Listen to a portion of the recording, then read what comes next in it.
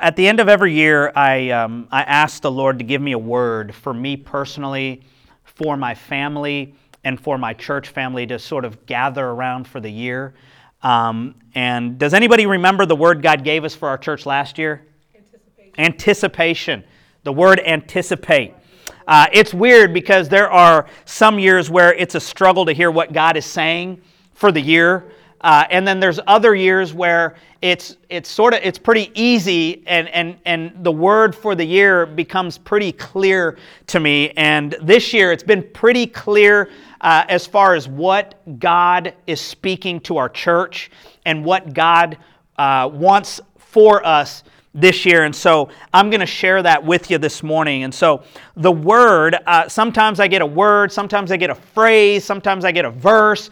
But this year I have a word and a scripture to go along with it. So the word for our church, what God is speaking to our church for 2019 is the word together. Okay? And so that's why I wanted us to sit together this morning. And we fill up one row, so it shouldn't be hard to sit together this morning. And so here is the verse that goes along with this word, and it's found in Ecclesiastes 4:12. And it says this: "A person standing alone can be attacked and defeated, but two can stand back to back and conquer. Three are even better, for a triple-braided cord is not easily broken." What God is speaking to me about this year is that filling up tables is more important than filling up rows. Okay? Circles are better than lines. Okay? Let's line up and receive from the man of God. Well, no. Why don't we circle up and receive it together as a church family? Filling up homes is more important than filling up auditoriums. And community is more important than a crowd. Church, we need one another. We need each other. And this year, God is calling us to be intentional about being together.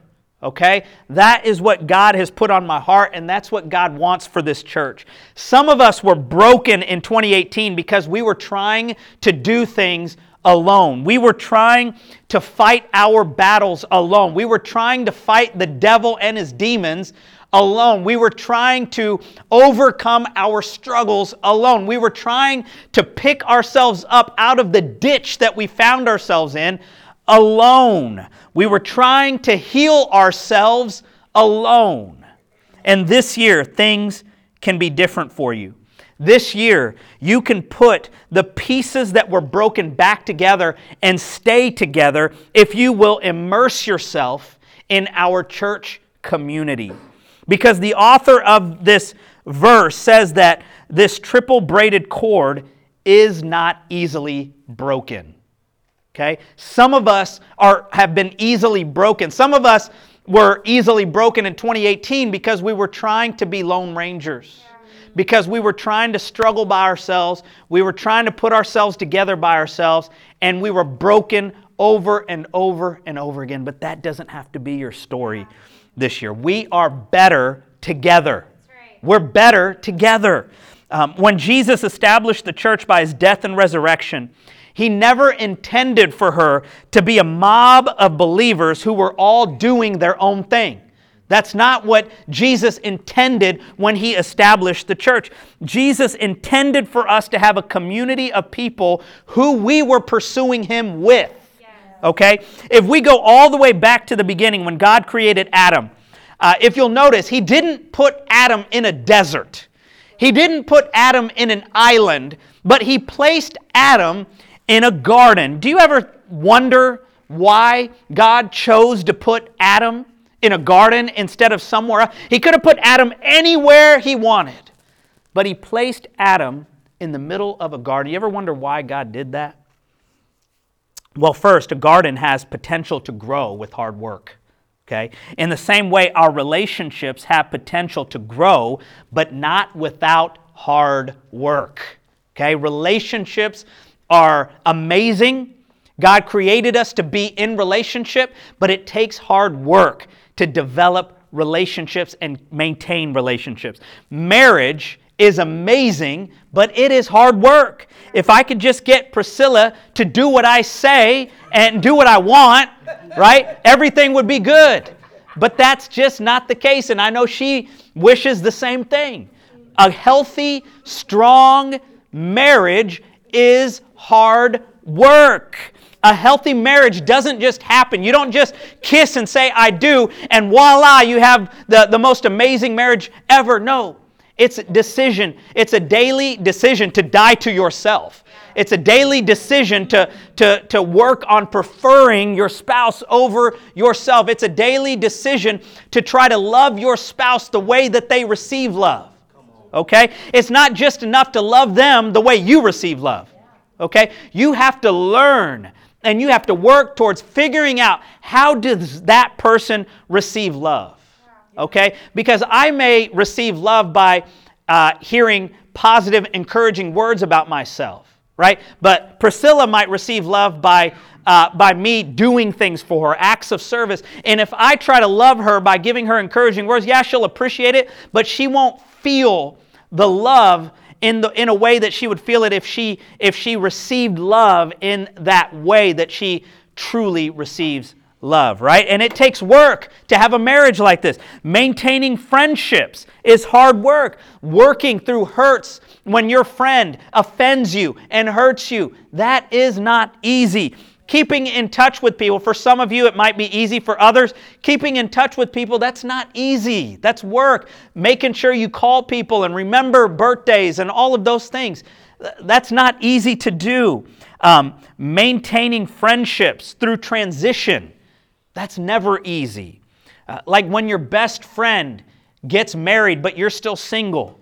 Right? That's not easy because you can't just at the drop of a hat spontaneously go out all night and if it gets too late just crash at your house, right? Because they have someone they have to go home to, right? And so those transitions, maintaining relationships through these transitions, they're not easy. It's hard work to maintain a friendship when one of your friends moves to another city because of work or because of college or something like that. It's difficult. Transitions are difficult in maintaining relationships. So why did God put Adam in a garden? Well, a garden gives life. A garden gives life. Plants are growing, right? Fruits and vegetables grow in a garden. You can find vibrant, beautiful flowers in a garden. It's a place where animals and birds and insects can come to and thrive. Gardens have a communal aspect to it, right? In the same way, as we surround ourselves with godly people who will love us for who we are, but who will also challenge us, those people will bring life to us this year, okay? If you feel dry, if you feel dead inside, you may just be surrounding yourself with the wrong people. And as you surround yourself with the right people, those people God will use to bring life to you. Why did God put Adam in a garden? Well, cultivating a garden was something that Adam could do with other people. Okay? God valued relationships so much that even though Adam had intimate fellowship with Him, this is what God said to Adam in Genesis 2, verses 15 through 18. The Lord God placed the man in the Garden of Eden to tend and watch over it. But the Lord God warned him, you may freely eat the fruit of every tree in the garden. Verse 17, except the tree of the knowledge of good and evil. If you eat its fruit, you are sure to die. Then the Lord God said, it is not good for the man to be alone. I will make a helper who is just right for him. Let me tell you something, church. God doesn't want you tending your garden alone this year. Yeah. He has people who are just right to come alongside of you and help you. Okay? These people will not always look just right for you, but they'll be just right for you. And the people God is going to bring into your life might challenge you in ways that make you feel very uncomfortable. But that is exactly what you need. If you only have people in your circle that agree with you and that see the world just like you see the world, have your same views. They never stretch you. They never challenge you. They never make you feel uncomfortable. They never make you feel awkward. They never get in your face every once in a while. Then you don't have the right people in your life. Because the people in your life should make you better. And you can't get better if you're never challenged, if you're never stretched. If you're never moved beyond your limitations, you will never grow. So the people God is going to bring into your life, they might challenge you, but they're going to be the right people. And He has people that He is forming and fashioning to come alongside of you because He does not desire for you to do life alone. So, how do we form this triple-braided cord that is not easily broken that we read about earlier in the book of Ecclesiastes?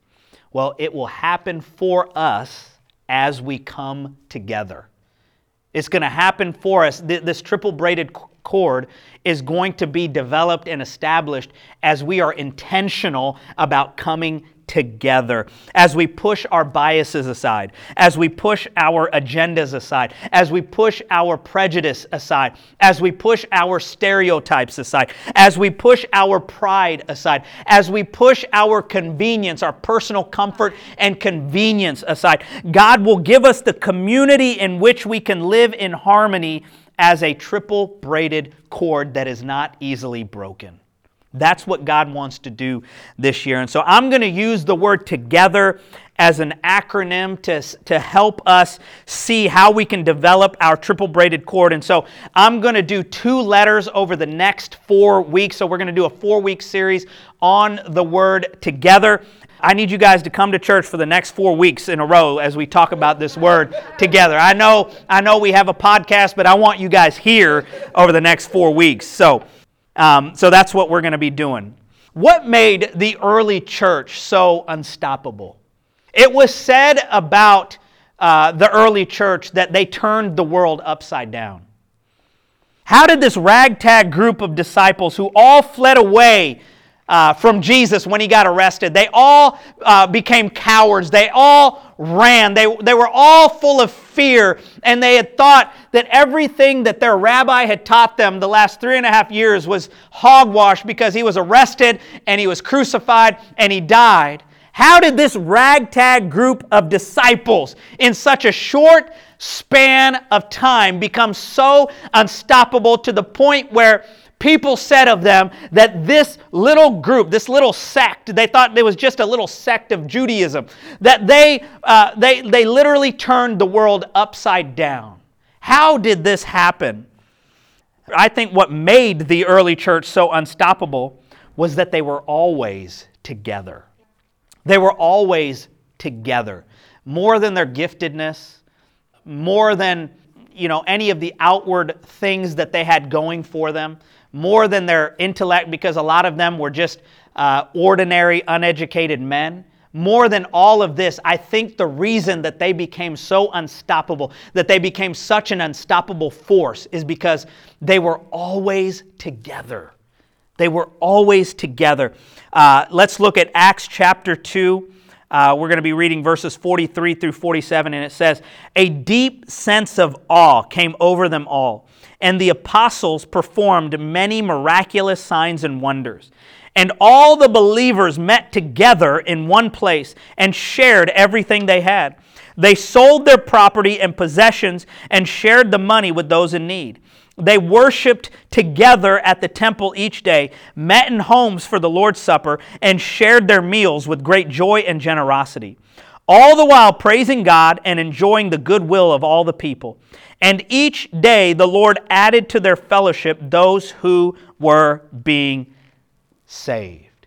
Look at all the times where this passage of Scripture says the word together or the word shared. There's multiple times where what the early church was doing, they were sharing what they had, they were sharing what they knew, And they were constantly coming together. And there was a synergy that was formed. There was something supernatural that was formed by people of like-minded hearts and beliefs that were coming together for a purpose. And the Bible says that when they did this, the Lord started adding to their number daily those who were being saved. You know, I've had so many people tell me, Steve, in order for your church to grow, you must have good X, Y, and Z, multiple things, or you must do X, Y, and Z really, really, really, really well, okay? And although these are well-meaning people trying to help, most of the time their suggestions are adding more programs or doing what you're already doing better. But my Bible tells me that the Lord added to their number, meaning the early church, daily those who were being saved because of their togetherness. Because of their togetherness. That's why the Lord added to their number daily. And what I see in this passage leads me to my first point today and the first letter of our acronym. And so for the letter T of the word together, we're using the word trust. Okay? Trust is key to building a culture that sticks together. If you don't have trust, you cannot stick together. If you don't have trust, your culture will not be that of community and togetherness. The definition of the word trust is a reliance on the integrity, strength, and ability of a person, or confidence in a person. Are you a person that others can have confidence in? Are you a person in which your integrity can be relied upon? Okay? If we want to build a community of togetherness this year, we must be able to be trusted. We must be trustworthy people. We must have confidence that you are going to show up when you say you're going to show up. Right? We must have confidence that when someone shares something personal with you, that you can keep it to yourself and you can pray for that person. This is what trust looks like. We must have confidence that you are the same person alone, privately, that you are publicly. We must be able to trust that. We must be able to count on you being the same person behind closed doors that you are in front of everybody else. And you might say to that, what I do in private is my business. My business. Well, no, actually, if you are part of a together community, what you do in private is our business, because we love you and we care about you and we don't want you to go down a road that is destructive or that's going to hurt your reputation, or we don't want you to go down a road that is going to devastate your family. So it is our business if you're part of a together community and family. What you do in private is our business, because what you do behind closed doors affects those around you. Furthermore, if you aren't in private who you say you are, then how are you going to be a positive influence to our community?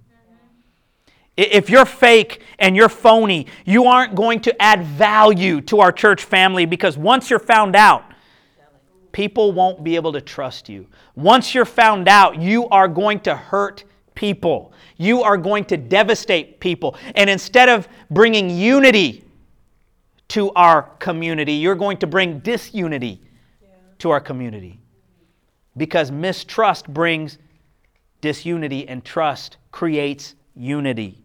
Trust is what we must start with in order to accomplish what God has for us this year. Okay? First of all, if you don't trust Jesus with your life, anytime someone within the church does something that's hypocritical in your eyes, you're going to quit on the church. Okay? If you don't first of all trust, because we've got to learn to separate what human, fallen, imperfect people do with who God is. Okay? Just because humans do things that are stupid doesn't change who God is. Just because people do bad things doesn't take away from the fact that God is good. Just because people do things that are hateful do things that are irresponsible doesn't take away from the fact that God is love. Just because people do things that cause you to mistrust them does not take away from the fact that God is faithful and God is trustworthy. Just because people don't keep to their word and they break promises does not take away from the fact that what God says, He does 100% of the time. God is not a man that He should lie. And just because man lies does not take away from the fact of who God is. And so we have got to get that. We have a whole generation of people who have left the church because they have seen hypocrisy in the church, right? And they have not been able to separate hypocrisy in the church from who God is. Jesus is the same yesterday, today, and forever. God does not change. Amen? Furthermore, if you don't trust me or Pastor Priscilla, you will not be able to grab a hold of the vision of this house and further it. You see, we'll only go as far as our willingness to trust one another. This church will only go as far as our willingness to trust Jesus and trust one another. So how do you build that trust? Well, 3 things: faithfulness, dependability, and consistency. That's how you develop trust in any relationship, whether that be at work, whether that be with your kids, whether that be in your marriage, whether that just be college roommates or friendships. Those 3 things, faithfulness, dependability, and consistency, that's how you build trust with one another.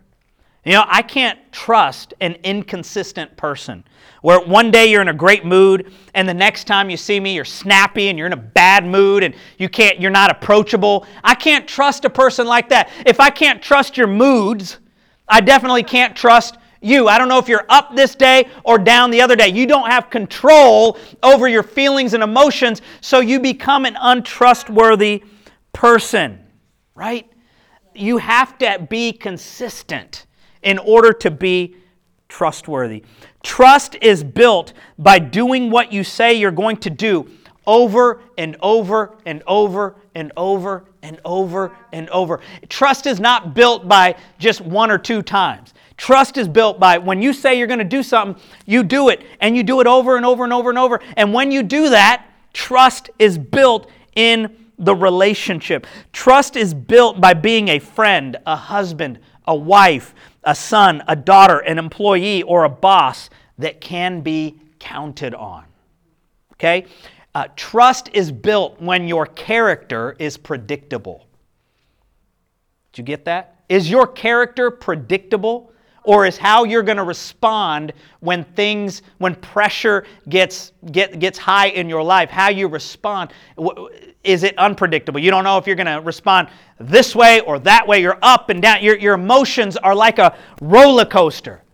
Trust is built when your character is predictable. When your children know that when something bad happens to mom and dad, they are not going to fly off the handles, you can be trusted. When someone in my congregation, when I have to bring correction or have an uncomfortable conversation with them, when I know that their response is going to be predictable, when I know they're not going to just leave the church or get offended and not talk to me for weeks, when I know that, that person can be trusted with responsibility. Your character must be predictable. And number 2, for the O in our acronym together, I'm using the word ownership. Okay?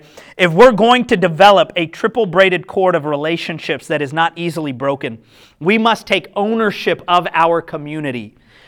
If we desire for the Grace Place NYC to be a thriving together community, it's going to take those of you who are sitting in those seats, to take ownership of this word and run with it. In the passage I read to you in Acts chapter 2, if you'll remember, it says that the believers shared everything they had. They shared everything they had. They sold property and shared money. They shared their possessions. They opened up their homes and shared their space. They shared meals together with great joy and generosity. Ticho and Michelle, their family live in our apartment building, and they live directly underneath us. And this gives us the opportunity to share things, right? We share Wi-Fi together. We all are on one Wi-Fi network. We share food with one another. On Christmas morning, Michelle came up to our apartment and she brought us freshly baked cinnamon rolls. And so we got to have that for breakfast on Christmas Day.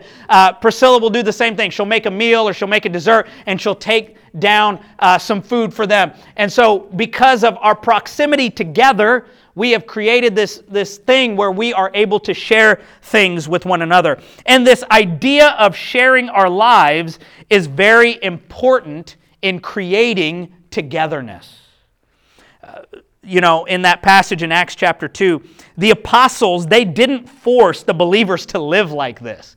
They didn't force communal living on the apostles, right? They didn't make the believers sell their home and share the profits with everybody. It wasn't enforced. It wasn't a law. It wasn't a rule, right? They didn't make the believers gather together for worship and to share meals together. It was not an enforced thing. There was a sense of unity among the early church because everyone took ownership of the movement. That's right. Everybody. It wasn't just apostles. This is your thing. You walked with Jesus 3.5 years. You're the one that saw him resurrected. I didn't see him resurrected, so this is your thing. No, there was a mutual corporate ownership of the movement together.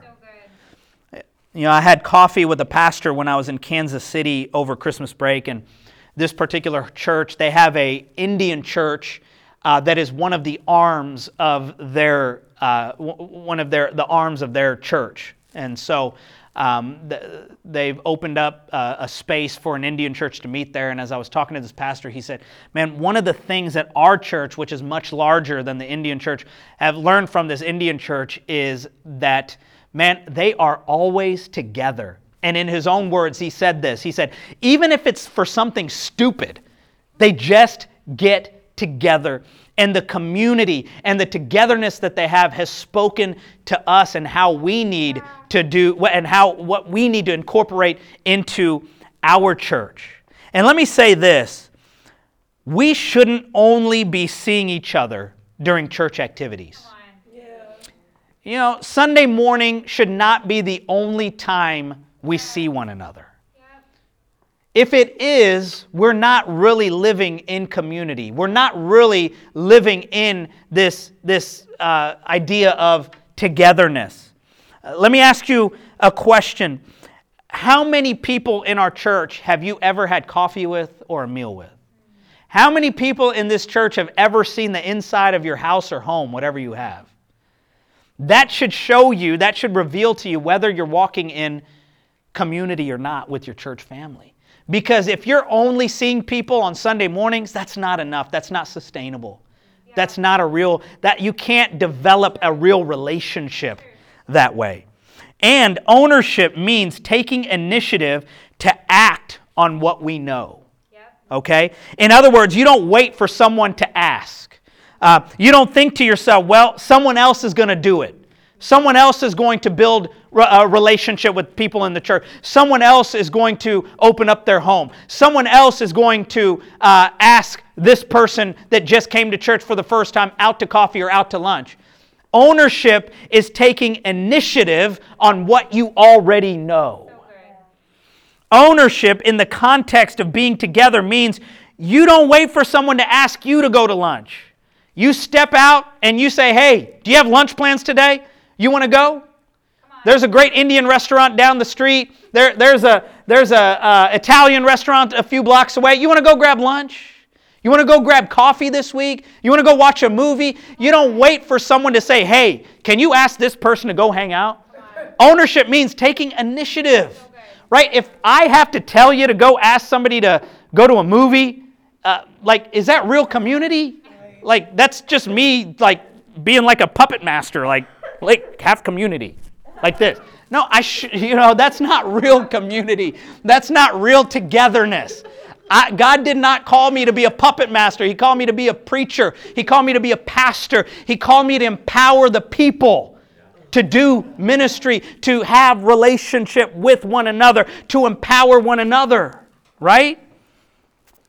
Ownership means you organize outings and bring people who are part of our church together. And when people in the church get this, that's when true community will happen. And I just don't think we're there yet as a church. We're not even close. But I feel like God wants to bring us to a new level this year. God wants to show us what the early church was like and where the power was in the early church. The power, there were signs, wonders, and miracles, and I am believing for all of those things. But man, they were together. There was power in their unity and togetherness. There was power in the relationship community building that they had. And I believe that God wants to reveal to us what that looks like and the supernatural, miraculous things that can happen in our congregation in 2019 if we'll embrace this word, take initiative of this word, and walk in this word. If I could have Ticho come up. Being together, I want to reiterate this. Being together cannot be regulated or forced, or it's not genuine community. We can organize a bunch of things as a church, and that can help. But if the people don't grab a hold of it and get it into their hearts and get it into their spirit, that this is my church, this is my church family, I need my brothers and sisters. I need to walk with my brothers and sisters. I have Jesus, and Jesus is the most important, but Jesus has given me brothers and sisters to walk with me in my life. And I have something that my brothers and sisters need. I have something that no one else can give my brother and sister. I have a word for them. I have a home that they can come to, or I have a space that is a judgment-free space that I can offer my brother and sister that no one else can offer them. And when we truly get this in our heart and in our spirit, I believe something is going to shift in our church. And I believe that something amazing is going to take place. And I believe that there's going to be some things in our heart that have been locked that are going to be unlocked this year. And I believe that we're going to be able to experience some things in community, genuine things where we can be genuine and real with people, where we can admit and confess to struggles and sins that are happening in our lives that we just have not been able to feel comfortable sharing with anybody. And we put on this pretty face and we put on this front like everything is going well and it's going great, but really it's not. And I believe that this year that some of us are going to be set free because of the community that we have around us.